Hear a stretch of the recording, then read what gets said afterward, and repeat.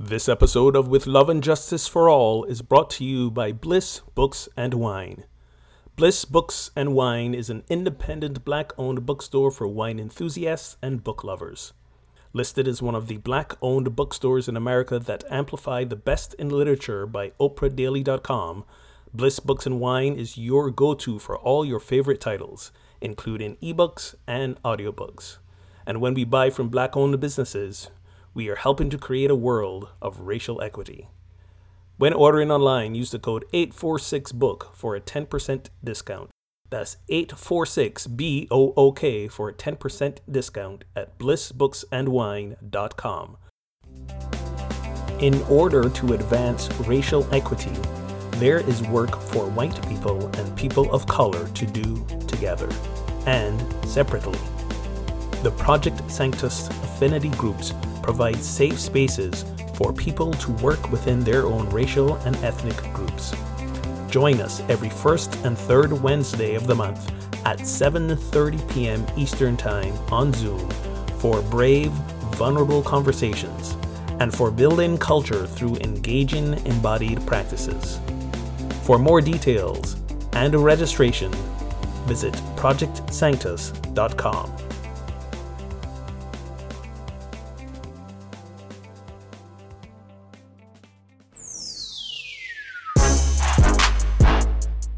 Exploring the healing and culture building practices of embodied anti-racism. This is With Love and Justice for All with Reverend Ogun Holder and Reverend Kelly Isola. Hello, everyone, and welcome to another episode of With Love and Justice for All. I'm Reverend Ogun Holder here with my partner in consciousness and crime. I usually do it the other way, crime, consciousness, and co-creation. Yeah, let's get the order right. Reverend Kelly. Yes, because, got to start with crime. Mixing it up, making trouble, good trouble. I'll start with the crime. That sounds terrible, doesn't it? It does, kind of does. And today we have a special guest with us. We wanted to talk about anti-Semitism because apparently it's all the rage again. But we thought it might be best to bring in someone still. You're right. Still. Never went away. Never went away. And we thought it'd be important to bring in someone who is, I guess, more of an authority on the subject than I know I will ever be. And Kelly pretty much knows everything, so she probably is pretty good authority too. But the voice you just heard is my friend Rabbi Eli Friedman. How are you today, Eli? I'm doing wonderful. It's great to be with you both. Really, awesome. Thanks for having me on. You are more than welcome. So I know Eli from being, he was one of the frequent guests, rotating co-hosts on my other podcast, Pub Theology Live. So I thought, and he's not just funny, but he's a good beer drinker too, and makes his own beer. So, I mean. Yeah. Oh, well, there you go. What other reason do you need? One of the foremost leading experts on rabbinic attitudes towards beer, as seen in the Babylonian Talmud. Probably more of an expert on beer than I am on anti-Semitism. But being a Jew my whole life and a rabbi, I got a few thoughts on it. So there you go. Yeah. There you go. So before we jump into the conversation with Eli, just a few reminders for our listeners.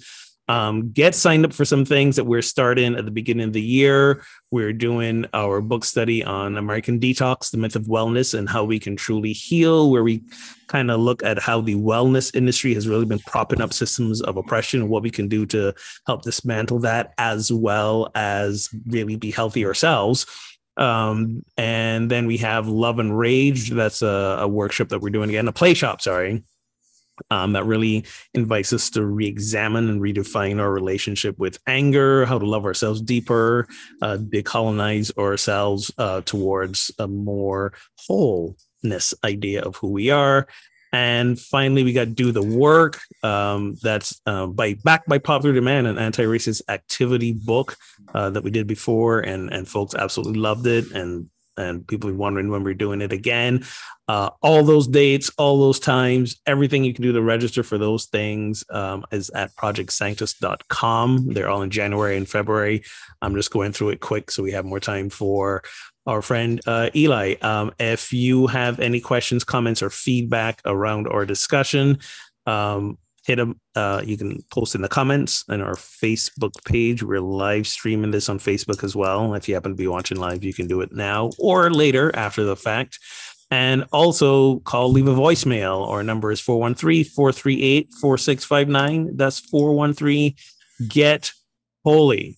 So Eli he serves the congregation of Rodef Shalom in Philadelphia.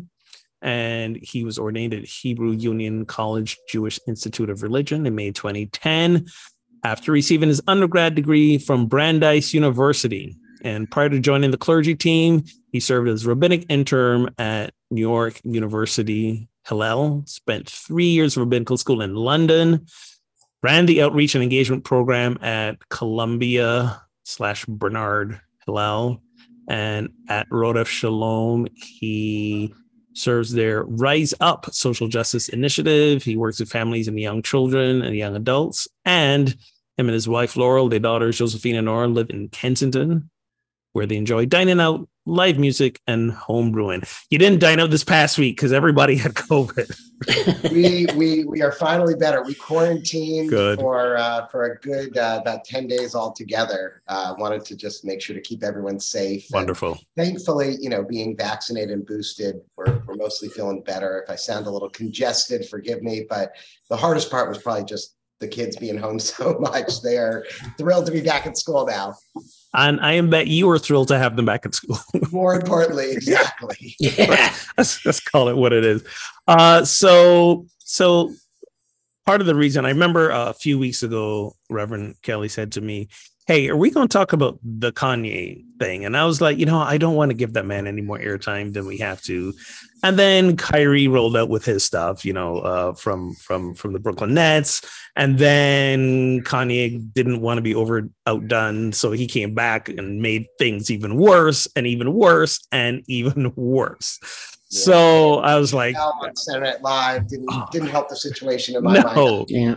No, where he shows up. And I don't want to sidetrack us by how sad it is that I feel so many people are platforming him and exploiting him and all that. But finally, I said, you know what? All right, fine. Let's talk about this, and let's bring in someone who I think can educate us even more. So let's start at the beginning, because I think sometimes this is a point of confusion for some folks. So Judaism, being Jewish, is it a religion, an ethnicity?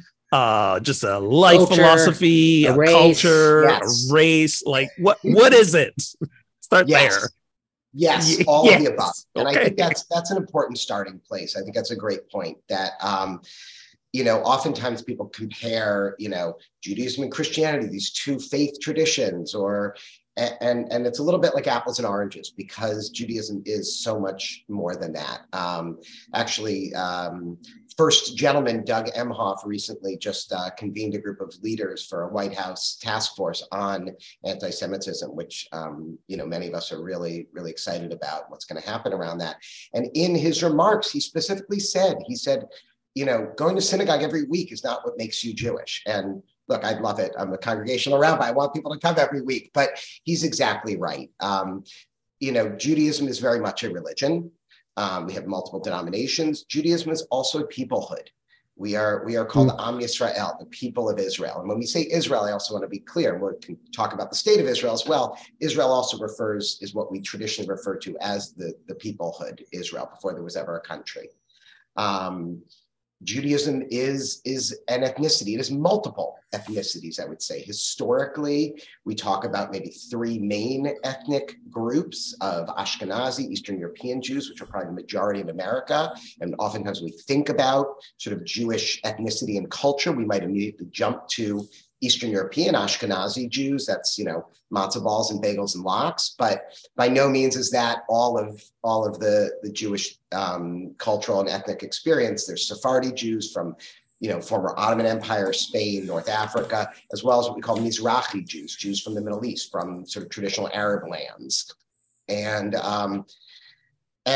Jewish peoplehood is very diverse and different for different folks. And for some, it is religious connection. For others, it is that ethnic connection.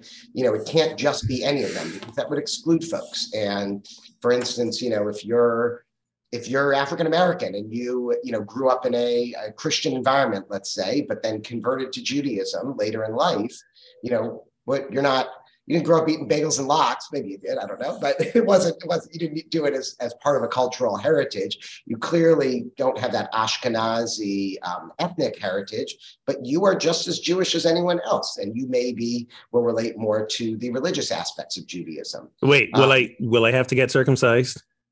Depends on the movement. If let's be clear to have a good list. If you're really interested in the tell them which list, in the reform movement, we do not require it. Okay, thank God. But some choose to do it, and even those that are already circumcised, that had a circumcision medically but not for a religious reason, may still do something called hatafat dam brit, where they take a drop of blood from the site of the circumcision, and that's not that fun either. But we don't require it in the reform movement. I leave everyone's genitals up to themselves, and if it's meaningful to you, happy to educate. And that really is one of the keys of the reform movement, of which I was ordained, of which our congregation is a member of, the Union Reform Judaism, which is really about personal choice through learning, through knowledge. So I want to back up a little bit.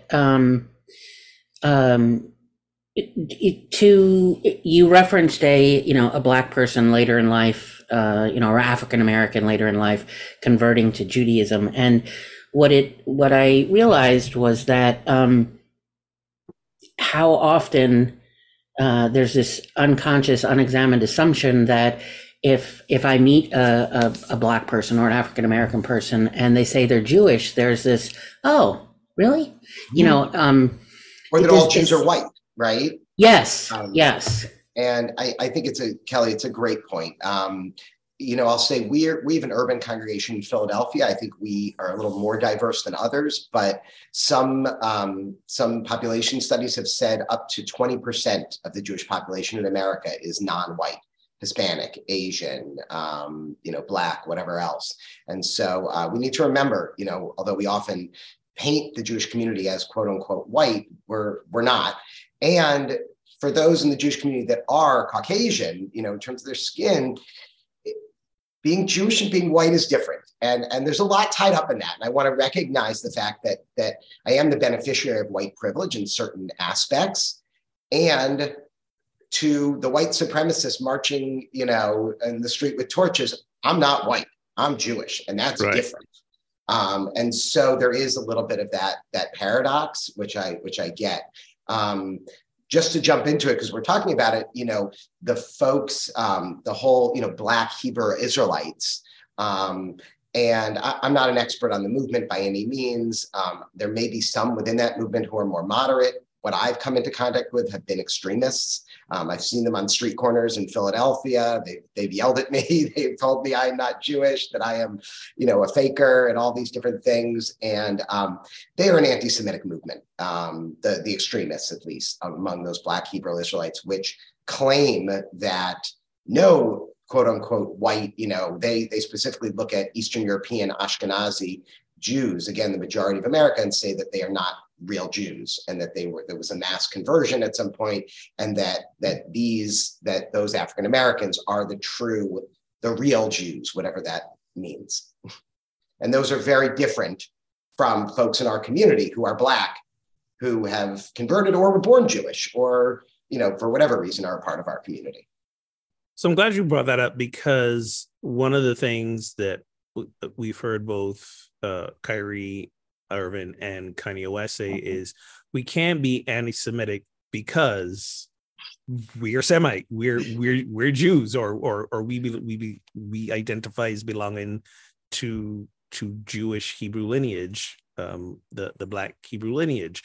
So can you give us a quick Cliff Notes definition of really what anti-Semitism is, And I remember as we were about to record, you told us, how to spell it. And so let's go into that as well. And can someone be anti-Semitic if they are Jewish? 100%. You can be an anti-Semitic Jew, right? Just like you could be racist black man. Exactly right. A white supremacist member of the LGBT community. There you go. A white supremacist black man, like Kanye is clearly demonstrating that he is. Yeah. I think it's exactly. So yeah, I don't think it's a fair line. I also think it's very dangerous and anti-Semitic language to be saying we are, the black people are the only true Jews. It's erasing all of our history and everything. But the term anti-Semitism was coined in Germany, I think, in the 19th century. Previously, the issue with it is there aren't really a Semitic people. That's kind of a made up, race is a whole issue, and we know that, right? It's a construct. But this whole idea of a Semitic people was kind of a false invention by German scholars in the 1700s, and it's based on sort of a lumping of there are Semitic languages, but there's not really Semitic people in that way. And so it really was just a terminology that was used and then first coined this term anti-Semitism later in the 1800s, specifically to refer to hatred against Jews. It never meant hatred against other Semitic people, which don't exist. It's not really you can talk about Yemenite, you can talk about Syrians, you can talk about, other folks from the Middle East, but it's not really a correct term to talk about like Semitism in that way. So really, it's not anti-Semitism, and that's why the preferred by the ADL, the Anti-Defamation League, and other Jewish leaders and thought folks prefer to spell it as all one word, just to say that this is one word that just means hatred of Jews, period. Don't try to break it down, because if you try to break it down, it doesn't make sense. And it was based on an incorrect sort of false assumption, but we've used it for so long now,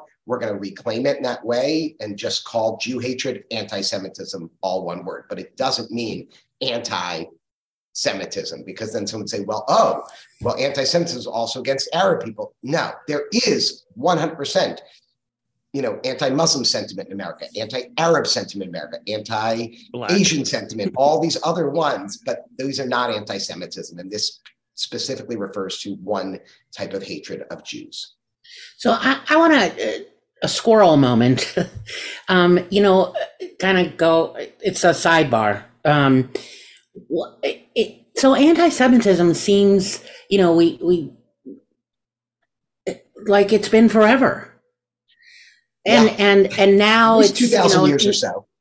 Right. So my question really is, and now it's just, we have, there's people, in office and very public people that are, not that it ever went away, but now it's like sort of making it okay to be, and, just out there and discriminatory. But my question is like, how, and it's probably not, I don't even know how to ask the question, but how did this get started? Like, what was the catalyst? Like, where does this it's a great question. So I think it's important to go all the way back. And look, I don't hold you guys as Christian clergy at fault by any means, but it all started with Christianity. Let's be really clear here. Let's not beat around the bush. As so many things. So let's pause for a moment, Eli. Yes. As so many things started with Christianity. Yeah. Hey, I like to say about Christianity, it was a great idea until it became the established religion of the Roman Empire, and it's been downhill ever since. Well, we don't even know if it's a great idea, because it really hasn't actually been tried yet. There's that. There's real Christianity. I hear you. And Ogun, you got it exactly. It really is with the beginning of, Constantine and Christianity becoming the official, 4th century, 5th century, becoming the official religion of the Roman Empire, where you really see the beginning of Jew hatred. And people actually forget that Judaism actually used to be a proselytizing religion. just like Christianity, certain forms of Christianity. He was evangelizing. He tried to convert people, way Really? back in the day. And it stopped at the time of Christianity becoming the official religion of the Roman Empire, where it was made illegal by the Roman Empire. You couldn't try to convert people. It was upon penalty of death if you converted people to Christianity. And obviously very quickly, it became more severe. And then throughout Christian Europe, of course, we see the Crusades, we see blood libels, we see, all of these sort of horrific crimes against Jews. What's interesting is, though, anti-Semitism really takes a shift with the Nazis. And up until that point, Ogun, you began with, what is Judaism? Is it a religion? Is it a peoplehood? Is it an ethnicity? And these are great questions, because originally anti-Semitism really was against Judaism as a religion, purely. And if you converted to Christianity, you're good. Even think of during the Inquisition, it was still, it was pretty rough, but for people that converted, under penalty of death, it wasn't great, but they converted, they were Christians now. And they were no longer, who knows, probably wasn't perfect, but by and large, at least the theory was that once you converted, you're good. We're not going to attack you anymore. What happened with Hitler and with the Nazis, and sort of leading up to that point, this whole new definition of a race that was going on in the world, is that really it became more about this whole idea of blood as well, right? And that if you had one Jewish grandparent, right, if you just had that one quarter Jewish, even if you had been baptized Christian and raised Christian your whole life, you were tainted, right? And you were considered Jewish by the Nazis. And so we see a little bit of a shift in that. Which interesting about that is the Nazis took their system from America, right? American, system of racism, eugenics, the one drop, the one drop thing, and I several months back, like an octoroon, right? That may be an inappropriate.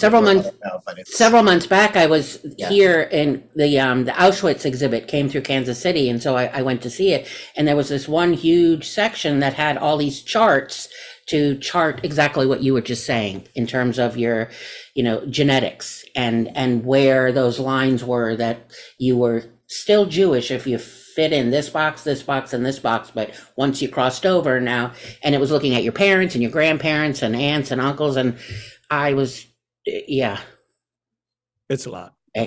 Yeah, it was. I was overwhelmed.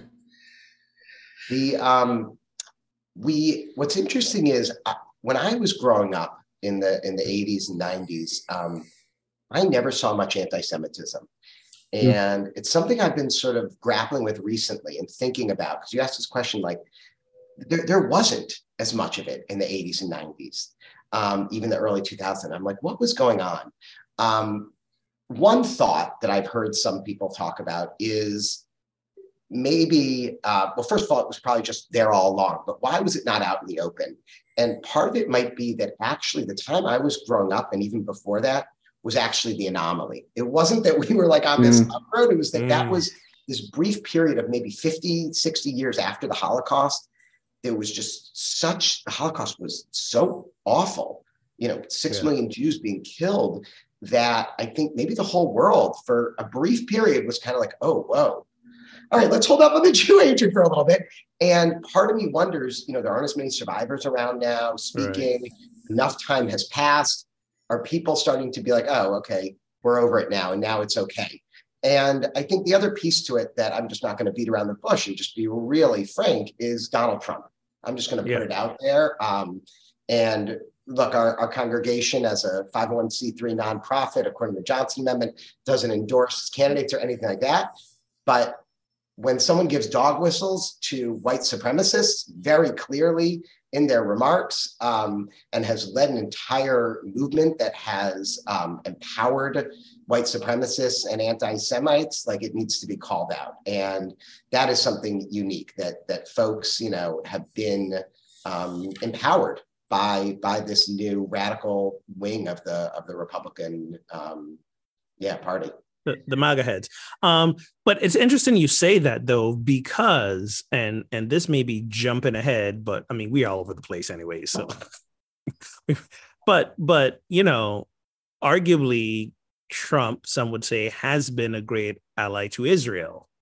Not so arguably. So arguably. So let's argue about it. But then so give me some insight into that, right? Because we saw during his presidency moving the U.S. embassy to Jerusalem, and really and being lauded by Israelites as a great ally. As well. So then one say, well, then he can't be anti-Semite if he's doing such quote unquote good for Israel. So help me clear up a little bit of that confusion. And look, his daughter's Jewish. He has Jewish grandchildren. Exactly. And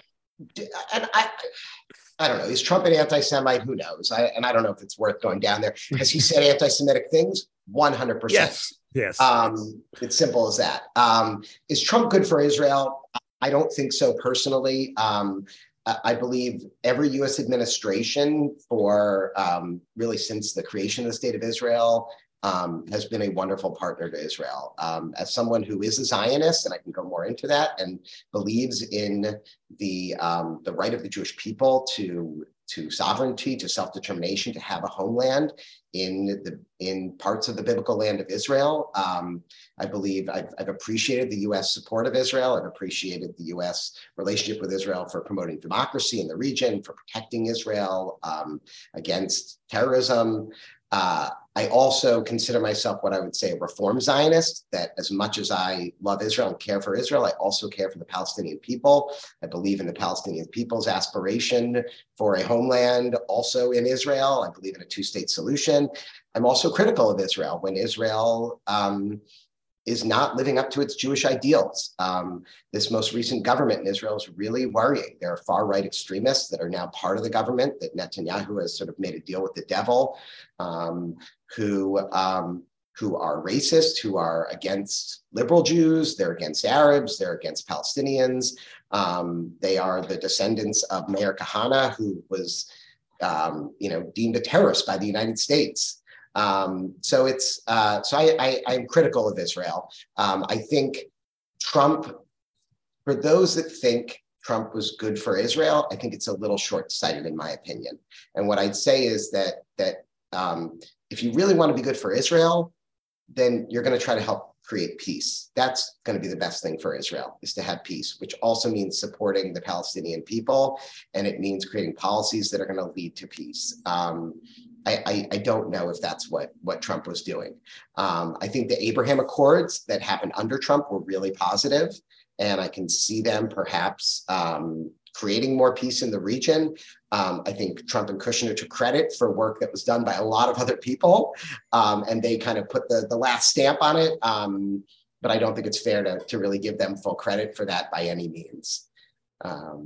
Thank you. I appreciate what you said about about supporting Palestine as well. Go ahead, Kelly. Well, it's kind of the follow-up question, and I have a few classmates. I was mostly raised in New York, just in Orange County, just north of New York City. Right in our community was one of the largest Hasidic communities anywhere, Kiryas Joel. And so there was this odd within, where I grew up and in school. And of course, there wasn't, it wasn't that Hasidics came to our schools, but out in the groceries, like out in the community, there was this huge, anti-Hasidim. And yet also, if you lived where I lived, you were either Catholic or Jewish. Like there was no Protestant in between, Reformed and conservative. So now I have a few friends from high school that now live in Israel. And so my follow-up question is, I love the answer because I feel more equipped to respond now when I wind up in conversations about Israel or Palestine. It seems like most people are either, the different viewpoints in the US, they're either, all in supporting Israel or, and we're staunchly support Israel, or they see Israel as the evildoer, or there's this binary thing almost. And Not it. I know it's a complex thing. There's not a one answer. I often feel ill-equipped to talk about America's relationship with Israel and wind up, in conversations where people think of Judaism as a monolith. Yes. And it's not. It's not. As we've shown. So part of my I'm wandering around, but part of my question too is, do the beliefs differ among, conservative or Orthodox and Reformed, or is it an age thing too? I think it's all of the above. Yeah, there's definitely a lot of, within our own congregation, we have an Israel group that has really, really divergent views. I think by and large in the Reform and conservative movement, which tend to be more progressive movements, and Reconstructionist, you're going to see more liberal views on Israel, more nuanced. In the Orthodox world, which tends to be more just conservative in general, you're also going to see more conservative views on Israel. But that being said, there are ultra-Orthodox Jews, not Hasidic, but a different sect of Haredi ultra-Orthodox Jews, a specific group called Neturei Karta, that you can see protesting in Union Square in New York on weekends, on Sundays, who are completely anti-Israel. But these are ultra-Orthodox Jews. They're anti-Israel because they believe the Israeli state should only come about through God, and that human beings have meddled in this. So you really do have a wide variety of views. I think the big point in terms of anti-Semitism with Israel is, and this is sort of a new, typically anti-Semitism has tended to come from the far right, from white Christian nationalists, white nationalists, all these sort of ideas. And what we've seen in more recent years has been, I would say, anti-Israel sentiment that has turned into anti-Semitism from the far left. And it's worrying. As someone who considers themselves a leftist in most of my political views, this is one that's difficult for me. And I think it's very dangerous. I think sometimes there are litmus tests put on Jews. You can only, your congregation can only be a part of our coalition if you say that, you don't support Zionism. Well, that's not, no. Yeah. I'd also say that, we've seen people, on college campuses, this has been very right, where, it's one thing to have, to be pro-Palestinian, to lift up the cause. It's another thing to be really virulently anti-Israel that borders on anti-Semitism. And when, people use the word Zionist as a slur and say, you fucking Zionists. Can I say, I probably shouldn't swear. You're fine. We do it all the time. That's not what they're not saying a Zionist. They're saying you fucking Jew. And I guess Natan Sharansky, I thought put it very, very well when he tried to draw the line between what is acceptable criticism of Israel and what is anti-Semitism, because I am critical of Israel, just like I'm critical of America, right? I don't say I hate all America or all Americans when Trump was president, right? Just like when there are people in Israel's government, do I think Israel should be continually building settlements in the E1 area around the east side of Jerusalem as a blatant land grab? No, I think that is wrong. I think that is against international law. I think it's not helping a peace process. I think when Israel goes in and demolishes a home of a terrorist and punitively hurts his entire family, even if they had nothing to do with it, as a reprisal, that is unjust. Israel has done unjust things, just as America has done unjust things, just as Palestinians have done unjust things. And we need to talk about it in that light and understand that none of these countries are perfect. What happens, though, with Israel is, and this is where it's anti-Semitism, is when Israel is demonized, when there's a double standard. He talks about the 3 Ds. Now I got to remember the 3 Ds. Demonization, double standard, and I want to say maybe delegitimization. I'll look it up in a sec. But the demonization, when we start saying things like the Israeli army is committing genocide, is committing a Holocaust on the Palestinian people. Well, that's just not true. And that's a lie. You can say the Israeli army is setting up unfair checkpoints that dehumanize Palestinian people, and that's true, and that's fair criticism. But don't call it a genocide. Don't call it a Holocaust. That does disservice to the Holocaust and to other genocides, because it's not. I think when you say things, when the UN, for instance, and just this past week, the UN once again sort of issued the General Assembly a number of condemnations of Israel. When the UN in a given year has more condemnations against Israel than Iran, Russia, and North Korea combined, and China combined, well, what's going on there? That feels like a double standard, and that feels like a demonization, and that feels like anti-Semitism. I'm not saying, Israel shit doesn't stink, because, it does. And it's not perfect. And I will be the first one to be critical of Israel. There has been a lot of anti-Israel sentiment that has become anti-Semitism. Is there, so I think you nicely articulated when it sort of crosses the line.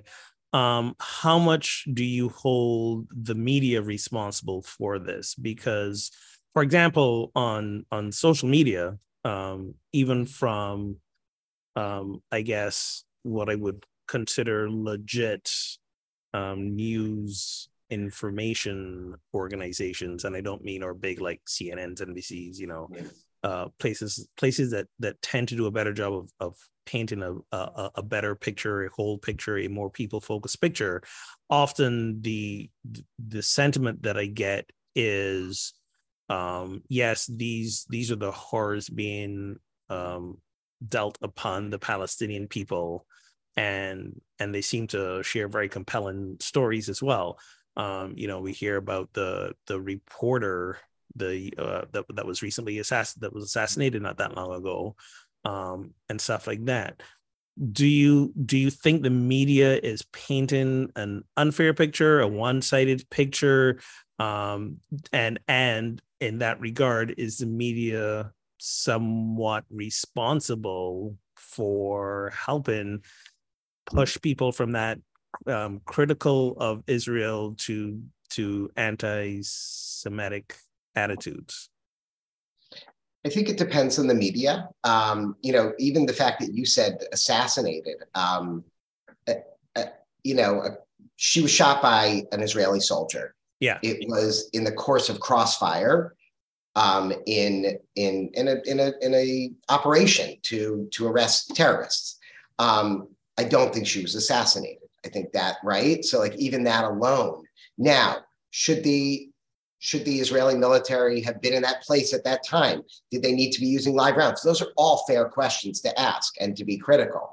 But even saying the Israeli military assassinated her, yeah, that, I mean, I use that word intentionally. To say that's how it's being presented. That feels like media bias to me. Yeah, 100%. But we also see it on the other side. I mean, read Fox News. Don't read Fox News, but if you do, I mean, the way Fox News talks about Palestinian terrorists, and refuses to acknowledge when Israel commits a crime on the other end of it. I think like anything, I try to read a wide variety of news. Not Fox News, but at least in Israel, I try to read a wide variety of news to try to get, a fair picture of everything. But I also think social media can be really dangerous around this because, people will just spread one thing and say Israel commits, and then everyone passes it along. And this is nuanced. This is so nuanced. The world is nuanced, right? And any time we try to simplify things and we create stereotypes and bigotry, and this is what happens. I mean, when Dave Chappelle gets on Saturday Night Live, and look, the fact is, the Jews have Jews are 2% of America. Yet, if you look at the number of Jews in the, in Hollywood, it's probably closer to 10%. That's much larger than we are. That's an interesting fact. Does that mean Jews control Hollywood? No. We're only 10% at most, right? It's very, Jews are 2% of America. Are we higher in terms of like bank CEOs? I actually have no idea. Maybe not. Does that mean Jews control the banks? I mean, this is crazy stuff. But when it's playing into the stereotypes as well, and it plays into the stereotype. When Chappelle gets up there and says, even joking, but says, "I got to be careful. I shouldn't say this because they aren't gonna let me say this. Like, dude, you're just, I get he doesn't help a lot. You're not helping, man. I mean, I loved Half Baked. I thought that was great. Hell Show, so good. Like, he was really pushing the envelope with that. Now, I feel like he's kind of just punching down, and like with the going against Jews, going against trans folks. Like, come on, man. Like, that's not what comedy is for. He's problematic. He's problematic. Yes. I'll be the first to agree with you and say, yeah, that dude is funny. That dude is deep. He's insightful, and he's also very problematic when he says things like that, and deserve it of the criticism for it as well. So bringing it back home a little bit more, for a lot of people, we've recently, we kind of started this conversation, we've seen Kanye West saying the things he said, Kyrie Irving, getting in trouble for sharing that video, and part of the thing about the video that he shared, which was the really problematic part. I will admit I didn't watch it. I read a lot about it, including, again, things like, the Holocaust really didn't happen, and some weird stereotypes like, Jews made pacts with the devil and all that sort of stuff in there. What would you say disturbs you most about high profile people like that making those statements, those overtures? And then what's sort of me, the everyday man, what's our role as everyday people? What's our role in handling that? Like, how do we combat the misinformation around? I mean, that's it exactly. These people have so much power, right? Kanye has more followers than Jews in America. Wait, say that again. Wait a minute. Wait. Yeah, say that one more time. Let's put this in context. Kanye, at least before, I think was he banned finally? I don't even know. Yes, he was banned from Twitter again. Right. So before he was banned, he had more followers than actual Jews in America. Wow. Right? Like, you have to understand. Wow. We're not a big people. I'm only 5'4". No, we're not a large people. And so the fact is, that's hard to combat, and people believe him. I don't know why they do. I don't know what is wrong with people that this cult of celebrity that we've had recently, that really sort of worries me in general. With between Trump and Herschel Walker, and I'm like, can't we just get politicians that are like smart?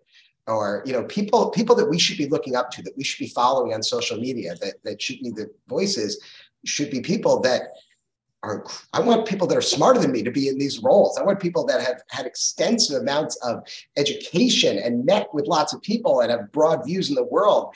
And who are the people that we're looking to? Who are the leaders in our society who are putting things out here?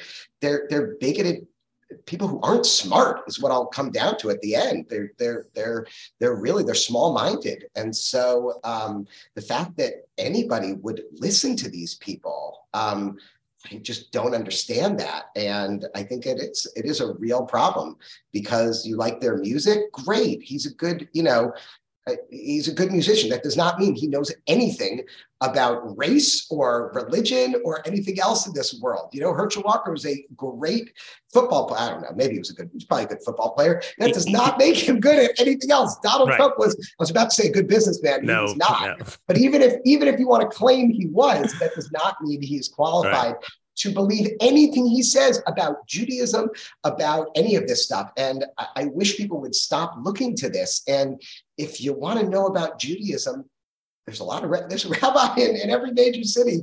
There's myjewishlearning.com. It's a great website. I mean, there's so many places available. Why are you looking to this when there's so much out there? And I think we all do have a role in that. And Ogun, I want to thank you, because, and I know you didn't do it for the kudos, but you just posted something the other day that I saw on social media that I really appreciated around anti-Semitism. It was that, the iceberg.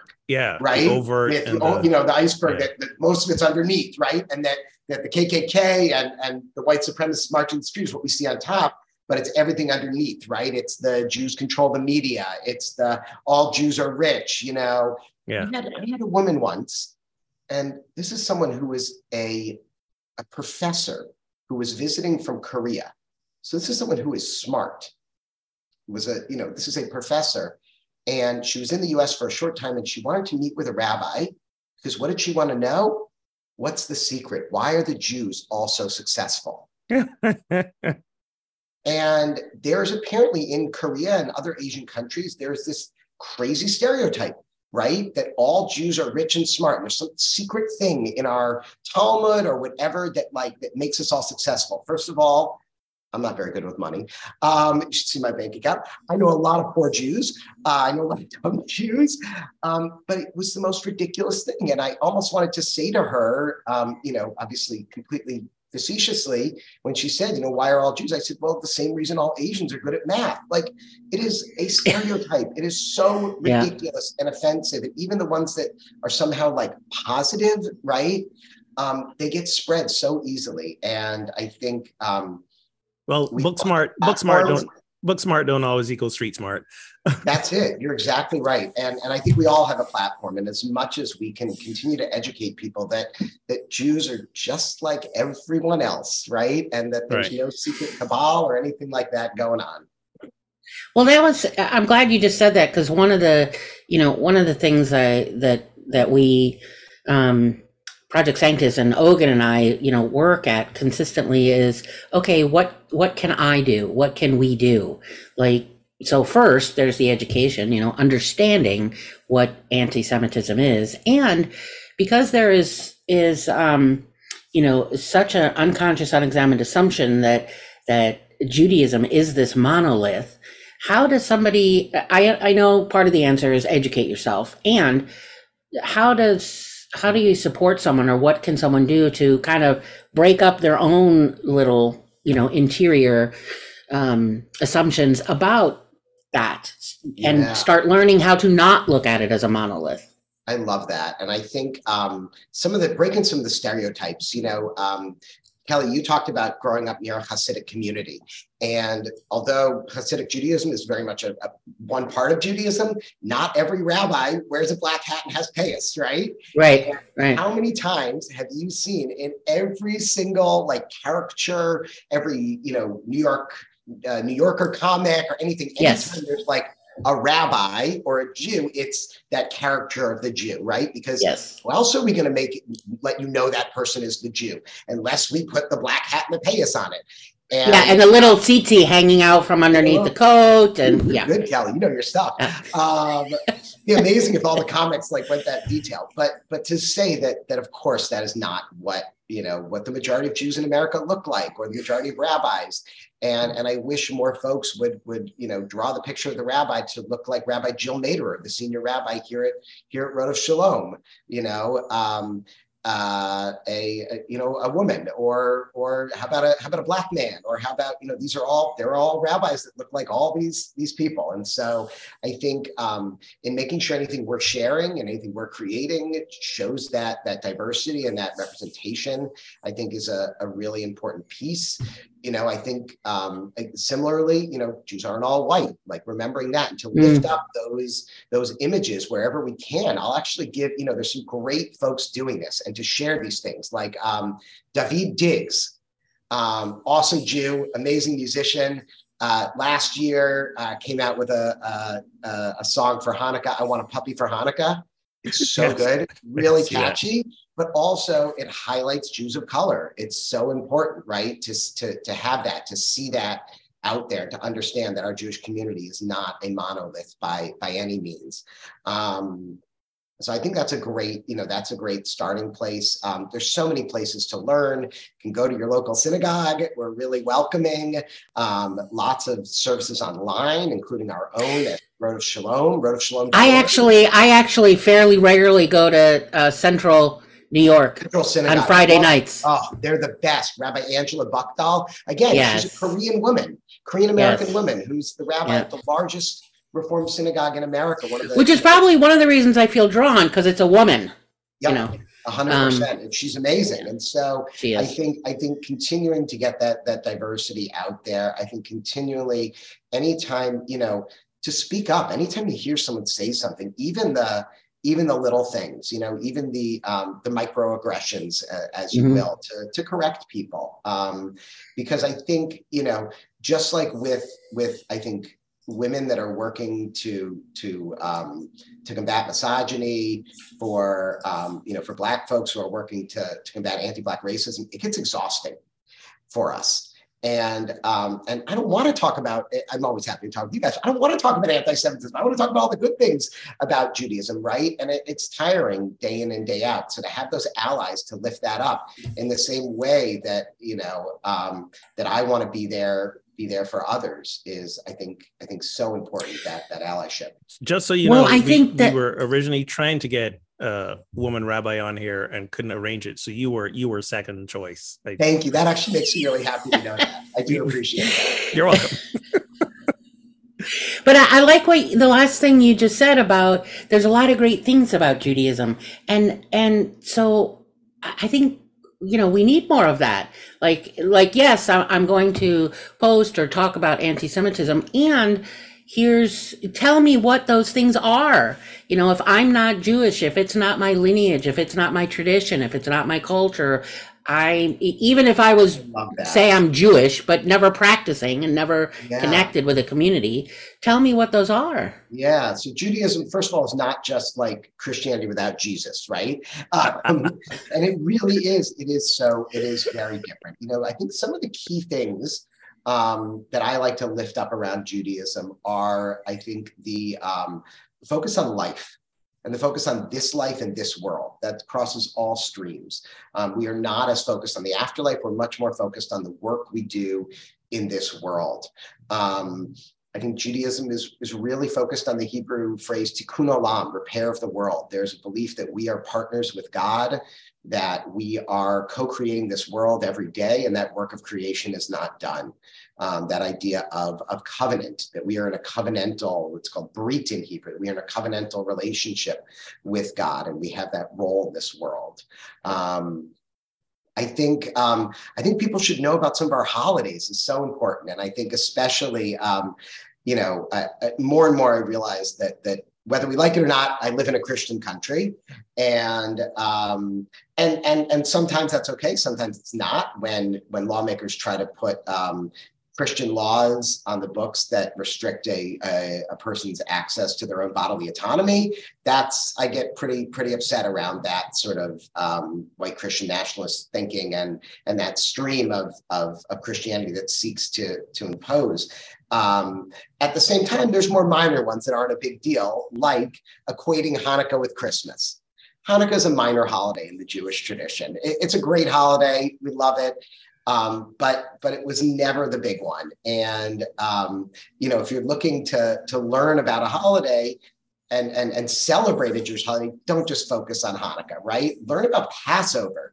That is probably I don't know, maybe they're all important, but I would say that's, in my mind, the most important holiday, right? It's the center of our narrative that we were slaves in Egypt, that we were oppressed, and that in every generation, we must remember that we were slaves, because it says this 36 times in the Torah, in the first 5 books of the Bible, the Torah, which we hold most sacred, that you shall not oppress the stranger, for you were strangers in the land of Egypt. That is a core tenet of Judaism, of knowing what the oppressed have gone through, and therefore we have an obligation to be that light unto the nations and to do that work. And so to learn more about Passover, learn more about Rosh Hashanah and Yom Kippur, the Jewish high holy days that happen in the fall. I think celebrate them with your friends. Ask to come over to a Seder. I'd love to have anyone over to our Seder next year to celebrate those sorts of things. You didn't mention it, but one of the holidays or holy days that I was first introduced to was Sukkot. Another great one, yeah. Part of our fall high holy days, which is sort of our Jewish, little bit like Thanksgiving, right? It's a very agricultural holiday rooted in the harvest, where we traditionally dwell in these Sukkot, these booths, these temporary dwellings, reminding us of the impermanence during our journeys in Egypt, but also that impermanence that many face today, who are homeless or housing insecure or food insecure. And it's a really powerful holiday. We traditionally welcome people into our Sukkot as well. And yeah, it's one of my favorites too, because you get to be outside. I've helped a couple families build a little, tent, like over the picnic table out back. We're going to have this little booth, so to speak. Yeah. It's exactly. Oh, that's wonderful, Kelly. But that's exactly it. Lifting that stuff up and learning more about it. I happen to be on a random Facebook group that I joined a few years ago. I think it's called something like a safe space where non-Jews can ask questions. And it's one of my favorite groups because folks come with like the craziest questions, and all these Jews jump in and they all sort of put their frame of references. Hey, I'm coming from Orthodox Reform background, and then they give their answers. And there's an old saying, 2 Jews, 3 opinions. And I guess that's the other thing I'd say that's really important to know about Judaism. That our entire rabbinic tradition is right. So the Judaism of the Bible, if you were to read about Judaism like in the Bible, in the Hebrew Bible, you would see a very different Judaism to what we have today, because Judaism has evolved over the past 2,000 years with the destruction of the temple into what is rabbinic Judaism. And all Jews, whether Orthodox or Reform, anything in between, are rabbinic Jews. And much of those laws have been shaped by the Talmud, which is sort of a conversation. And what's beautiful about the Talmud is that it's a disagreement, and they actually always preserve the dissenting opinion. For instance, there's a debate around Hanukkah candles between these 2 rabbis, Hillel and Shammai. And Hillel says, start with 1 candle and work your way up to 8. Shammai says, start with 8 and work your day down to 1. And it's not that anyone is right or wrong, right? We end up going with Hillel, but the fact is Shammai's opinion is preserved in that document in the Talmud, and we read that and we study that. And so also to know that Judaism, I love that, constantly arguing and an evolving tradition. Yes, that it's not only is it not a monolith, it's not concretized and crystallized, and which happens in most religions. But yeah, I just want to be able to if we're talking about anti-Semitism and how to respond, to offer people listening, be able to answer the question, what can I do? So I appreciate all that. I think that's beautiful. Yeah. And I think that's a great place to wrap up on you sharing all that beauty and rich history and culture, and most importantly, practice, that practices that have continued for centuries, even millennia, that help define who you are.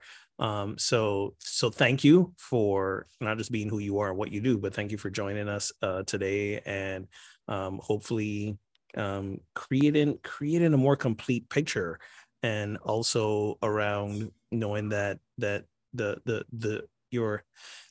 we're all about creating safe spaces. And unfortunately, we live in a time where it does not seem like America writ large is maybe a safe space. And at the same point in time, in your specific communities and homes and families and synagogues, there's much joy, there's much love, there's much connection, there is safety, and that's a beautiful thing to see for people that have persevered since probably their inception against all odds, right? That's right. And I'll say that I see so much hope. To say, the White House is doing some amazing things right now. Other organizations have stepped up, and I'll end with the Tree of Life synagogue shooting, which was the deadliest attack on a synagogue in America, in the history of America.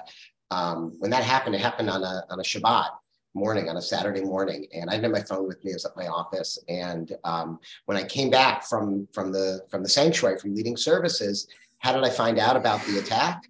I found out from a Black pastor who's a friend of mine. He was the first one who had texted me and said, "Rabbi, I just heard what happened. What can I do?" And the next day we held a vigil here at the synagogue that was standing room only. I mean, we seat 1,400 in our sanctuary, and it was packed. We couldn't even fit anyone in there. And a reporter came up to me and said, how long does this take to put together? And I looked at her for a second and I said, the shooting happened yesterday. It's Sunday, like 24 hours. And then I stopped myself and I said, this took years, because it's about the relationships. Because the people Jews were there, but it was everyone else in the community. It was, it was Mark Tyler from Mother Bethel AME Church who showed up with his whole church. It was, Imam Muhammad Abdul Alim, who came with the folks from Masjid Allah and brought his whole mosque there. It was Kevin Brown from Perfecting Church. These were the people that showed up, and it's because of those relationships. And that's what it's all about, to continue. Yeah. It's not the only reason we do these relationships for all the beauty and the joy and the learning that comes from it. But to know that benefit, when we have these relationships, these interfaith relationships, that we can count on each other and be there for each other and stand up for each other. I really have a lot of hope. So thank you.